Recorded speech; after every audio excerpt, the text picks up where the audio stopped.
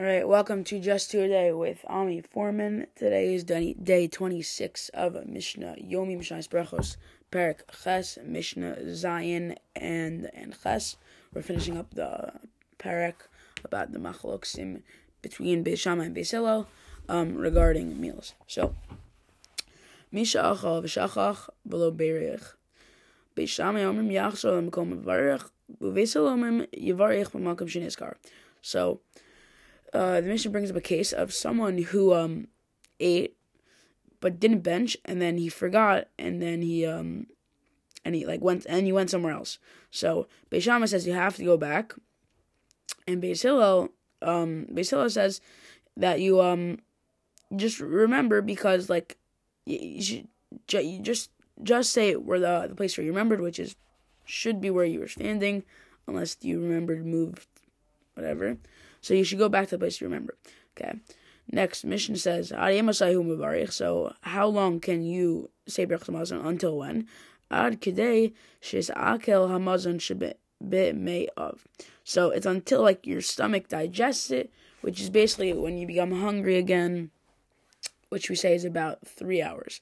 So it's brought down in the Gemara that this machlokas, and they said, and Beis Hillel says to Beis Shammai, and are you telling me if someone was at the top of the Empire State Building, went down, and then he remembered he has to go back up, and then Beis Shammai replied okay, and what if someone was at the top of the if someone was at the top of the Empire State Building, they left a treasure and they went down, would they not go up? So clearly, if someone will go up for their own covered, for their own wealth, then obviously we should go for Hashem's covered to bless Hashem. And there's a story of two people who went down, who were somewhere far, and they went down, and one went back up and got he found a wallet of gold coins, and the other one, he was eaten by lions. So, not saying that anyone who doesn't make Bרכos Hamazon is going to be eaten by lions, but Beis Shammai clearly holds the stricter opinion, and holds that it would be nicer to Beis Shammai clearly holds a stricter opinion as usual, that it would be nicer, of course, to go back up, but not required. Okay. Another quick point.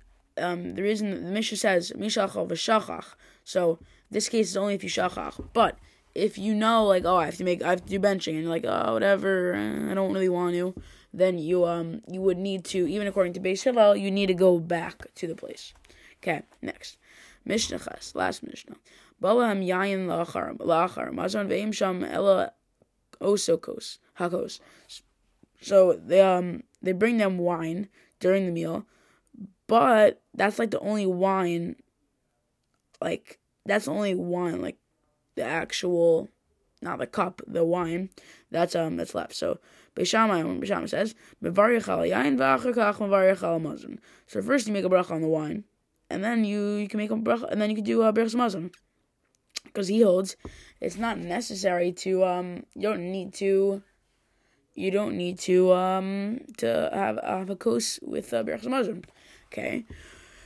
Beis Hillel says, mevarich al hamazon v'achar kach mevarich al yain. He says first make a Bרכos Hamazon, then you make a bracha on the wine, because he says that Bרכos Hamazon does require a cup of wine. Okay. Next. You make a bracha. You say amen after a Yisrael who makes a bracha, any Jew. And we don't make a bracha on a kusi. We talked about this before. If you haven't, go check out that podcast. And this kusi, who they might have said something to avodah zarah, until you hear the whole bracha, because maybe he changed it up, maybe he said it to someone else. Alright guys, thank you for listening. We just finished up Parak Ches, starting Parak Tes, and in 3 days, unless you're in the Avneh, we will be finishing this Masechta. So thank you for listening.